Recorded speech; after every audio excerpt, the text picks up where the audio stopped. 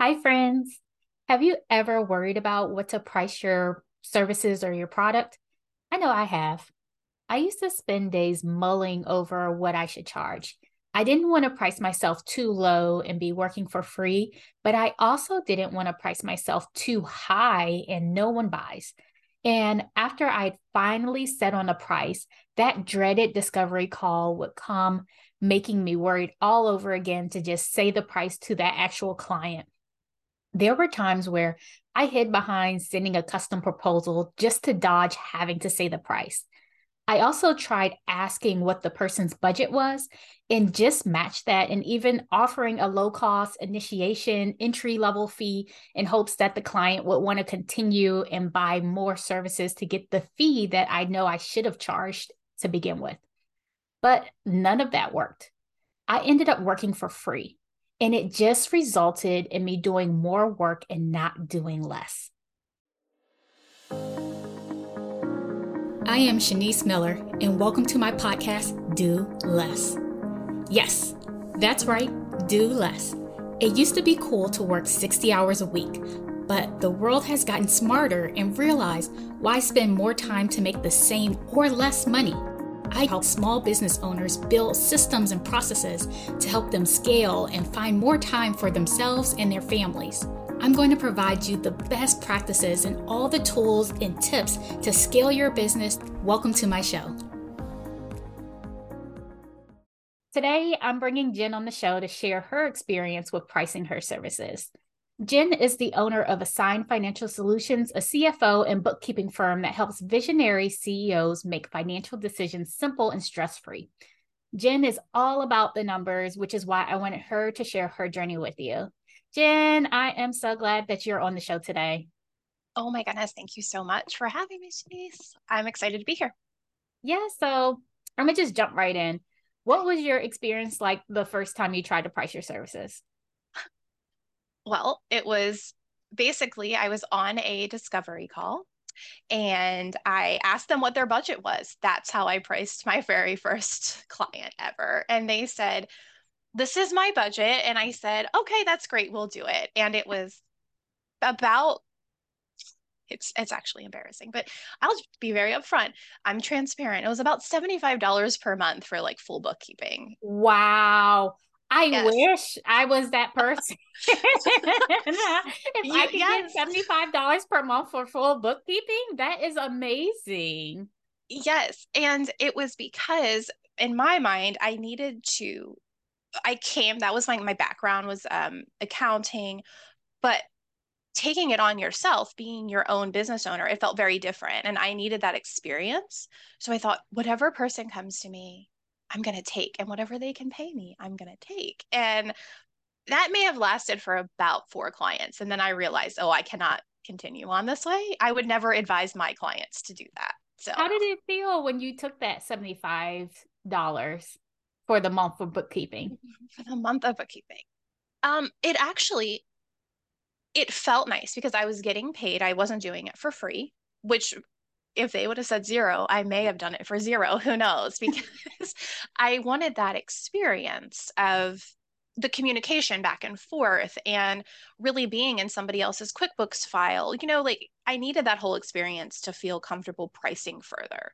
I very quickly, like I said, realized I can't run off of other people's budgets. And I worked with increasing those clients over the next couple of months that I took on. So that So was what nice. what made you realize that you couldn't do the other people's budgets?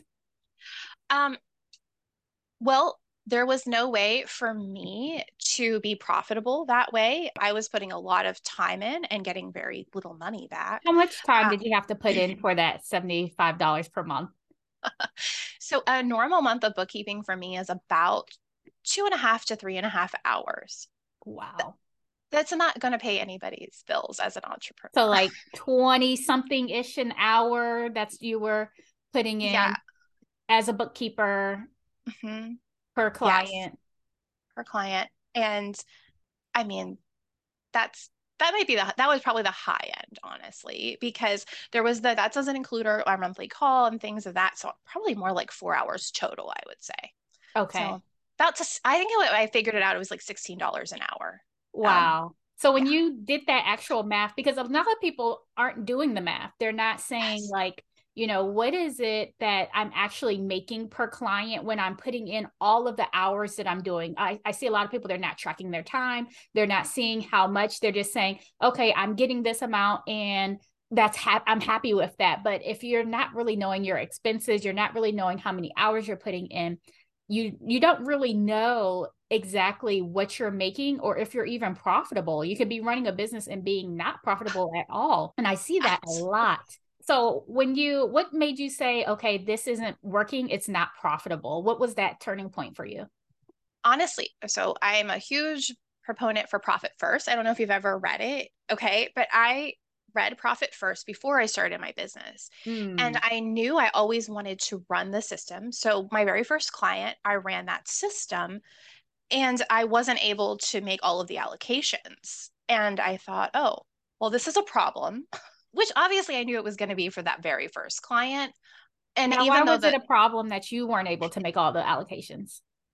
well, so with Profit First, you take that $75 and you break it into percentages. So 50% would be owner's draw, 30% would be your expenses, and then taxes, and then a profit account.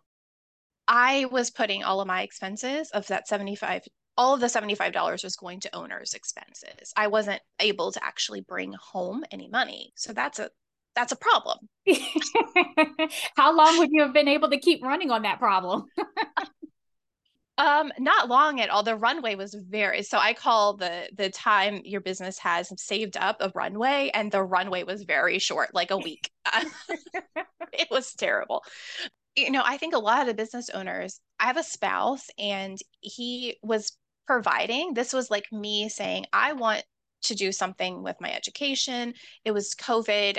I had come out of the public schools because I was also an educator, and I didn't feel a lot of pressure at that point. Mm. But I'm a numbers person. So when the numbers weren't adding up, I was like, okay, I'm going to make the change. And it started really, really slow.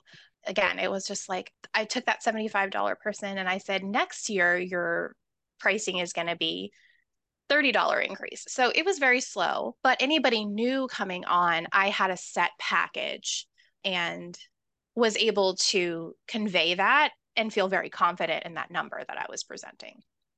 Okay. So I was hearing that it wasn't such a big deal because it was like my lifestyle, how I was living wasn't necessarily dependent on that income that you were coming in. So, why start the business? I'll start there.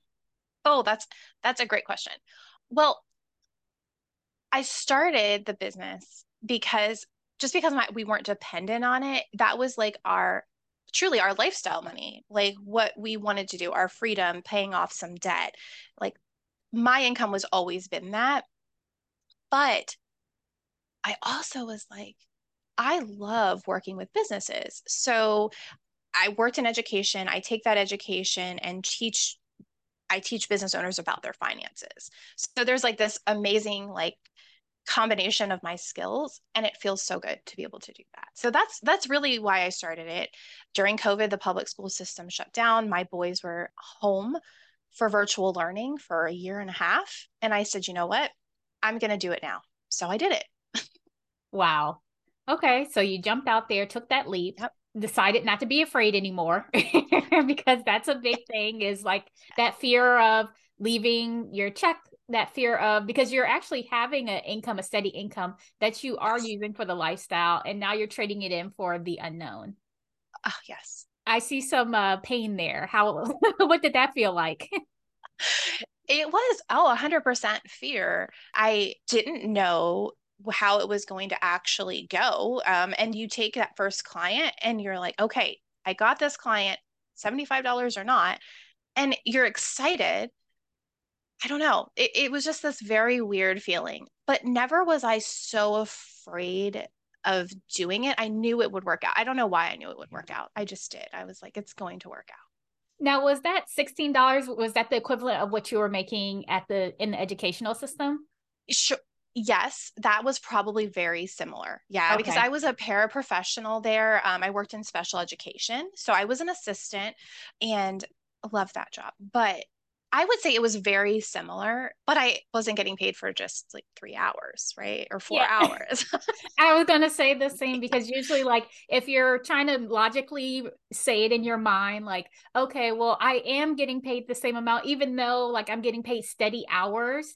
I'm able to stay at home. I'm doing my own thing. I'm my own boss. And so it kind of like it works for a little bit until it does not. Like you said, when you got to the four clients and you're just like, this is not sustainable because I'm trying to do profit first on myself and it's not Mhm. even working for me. So, how was it making that shift to actually pricing your services better? What did you do to try and fix it? Okay, so first I did time track. I was like, what am I spending? How much time am I spending for these clients? So that was the first thing I did because at that point, you have a couple of clients, it feels very free. You can work whenever. You don't track all the email time, you don't track all the conversation time or, whatever. So I did time track. That was my first step. And then I did research on value pricing because I knew I didn't want to work hourly. I wanted to be able to say this is a consistent, almost retainer income I'm going to get because that felt comfortable to me. Now, did you get a coach to teach you about the value pricing, or were you still trying to just do it on your own?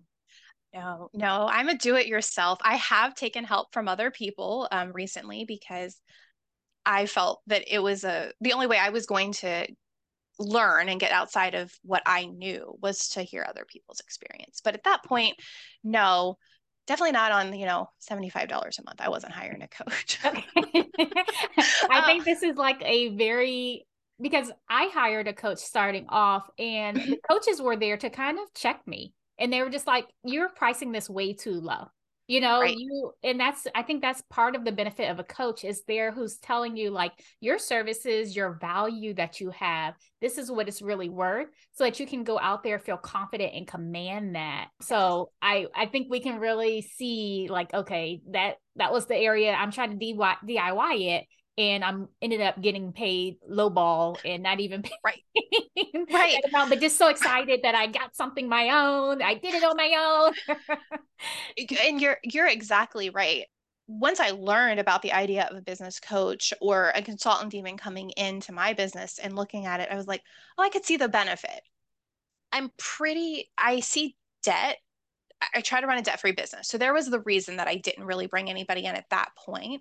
But at the same time, now that I work with bigger businesses, I can see how you can leverage debt to be a little bit of a tool for you as long as there's a plan to pay it off. So I will say that too, like a coach early on and then understanding that you can leverage debt to be a working tool for you is huge mind shift change for me because I would have been like, never.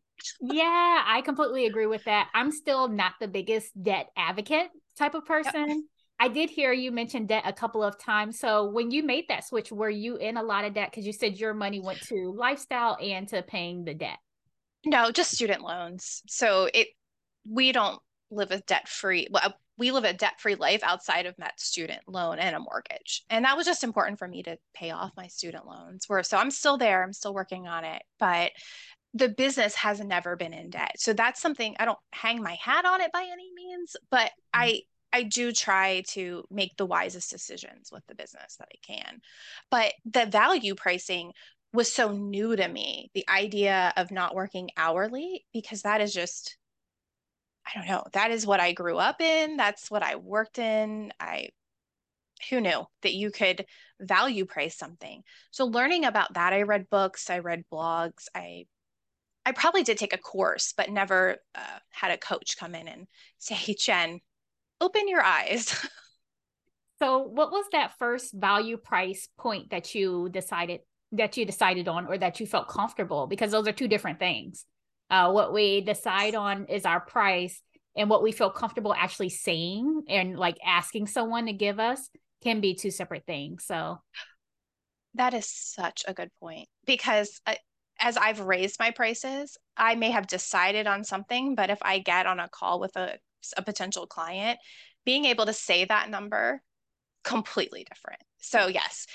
So my very first value price was $200 per month for bookkeeping. And Okay. it was, so that was a huge increase from what I was charging. And knowing that the idea of hearing somebody say no because of that was also something you have to deal with, like the idea of rejection. I was like, oh, that's cool. I can manage. So How did 200 that was, feel to think that you might be rejected for saying your price? so I didn't have a problem with it until it actually happened. And then Mm. I was kind of like, oh, again, I went back to wonder what their budget was because was, and then you really learn that sometimes people just say that and they don't even feel like you were a good fit. So there's no Mm. reason to let it bother you. So I'm pretty much out of that phase now of if it's not a good fit or they say it's the price, it doesn't matter. We just move on. And I've had a lot of people actually come back. Like once they've said no, they've come back and said, actually, I would really like to work with you. So Okay. So you yeah, realize you're like, it is valuable, just maybe not at that time for that person, or yes. sometimes the messaging, what I'm telling them, how I'm positioning what I'm saying. And that's all of the things Yes. that sometimes DIY, it's going to take you longer to get there and to understand and realize that. So now you're at this $200 per month level from Hmm. $75. So about Yes. a 2.5, somewhere in that mix increase that you're doing. Hmm. So now it sounds like a kind of a jump for joy. Yes. How did you feel at that $200 per month level? And was that getting you closer to where you want it to be? Absolutely. So I run a pretty lean business. When you're a service provider, I think you can run a lean business if you're just solo. I didn't have team. I wasn't paying for coaching or anything in that area. So $200 per month and people signing on at that was great. The next phase was wanting to actually invest in education, in some consulting, coaching, and then branding and marketing. What you were saying, the messaging. I'm a numbers gal. That does not come naturally to me. So I knew that there were shifts that I not only that I needed to make, but that was just outside of what I could do and wasn't even worth me DIYing at that point. Mm. So then the pricing comes into play of okay, the only way I'm getting this done is by raising my prices again. So I went from $200 to $250 as my base price, but then understood that I could take some services out and add those on as like a next tier. So then Mm. I went to a tiered model where not everybody came in at 250 and I gave them everything. Um, Okay. Not the whole kitchen sink anymore. exactly. Like it's not the everything but the kitchen sink cookie. I love that cookie, by the way. So yes, it was here's the basic bookkeeping plan, and then here is another option you could have. And I feel like I thrive on that model. It's still kind of the model that I use today. I hired a copywriter to come in and actually interview my clients that I loved, and they gave me some messaging. So through all of that, I was able to invest in the business. And I was doing profit first, where I could take home like a 50% owner's draw and paid my tax. It was glorious. So it took almost 2 years, though. I would think I started in 2020. I would say the end of 2021 is when I kind of got it all worked out. Okay. And how did it feel knowing that it took those 2 years to get to where it was kind of somewhat sustainable?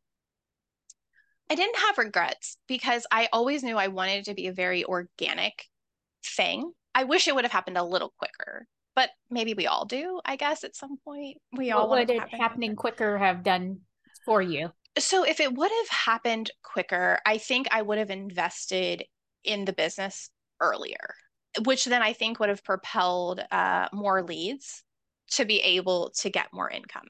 So I think that that is probably the biggest thing I wish I would have done is that I invested sooner in the certain things that were outside of my zone. Like having somebody call me out on my pricing would have been nice, but I think what I needed was to understand the marketing side a lot better. And the only way I was going to get that was either through debt, like taking out a loan or something, or increasing my prices. Okay. And Then, so that money that yeah. what do you ultimately want that money to be able to do for you, your family, that big picture vision? So what do I want it to do? Yes. I I'm doing it right now, actually. I wanted it to hire a team.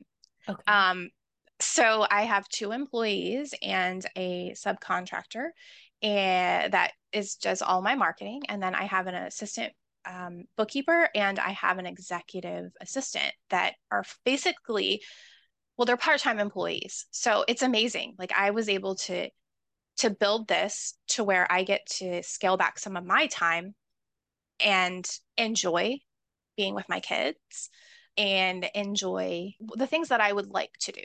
So yeah, and then again, pay on my student loan. That's kind of it. We've taken vacations with the money. We've built, you know, retirement funds, all of the things that I probably wouldn't have done if I would have just stayed in the school system. I was just kind of working for that money. And I feel like this is definitely owning a business and also seeing all of my clients and their brilliant minds too is so fun. And I can sneak a little bit from them too sometimes, and be like, oh, wow, that's a great idea. I should implement that in my life or my business. So it's been Yeah. fun. So what I'm hearing overall is pricing your services really helps you to do less. You're taking on less clients, you're making more money, you're able to really do more by doing less. And so thank you. Thank you for sharing that all with us. If Yes. someone wants to learn more about you, your bookkeeping services, how can they reach out? So my website is assignedfinancialsolutions.com. And from there, you can find all of our social medias. There's an email list you can join, but that's probably our home base is our website. Okay, that's awesome. So much can go into your pricing structure. However, it's all centered around where you see yourself in your business in the future. So I want you to start making a plan for where you see yourself in the next 90 days, 1 year, and 5 years. List out the life that you want to live as if you're living it right now and think of the value that you bring to your clients. There are ways that you can do less while still providing the same high level quality and pricing your services accordingly. This has been an amazing episode of Do Less with me, Shanice Miller. Share this episode with anyone who needs this today. Leave a 5-star rating and review. And remember, if you're an entrepreneur and need to do less in your business, click the link in the description to work with me.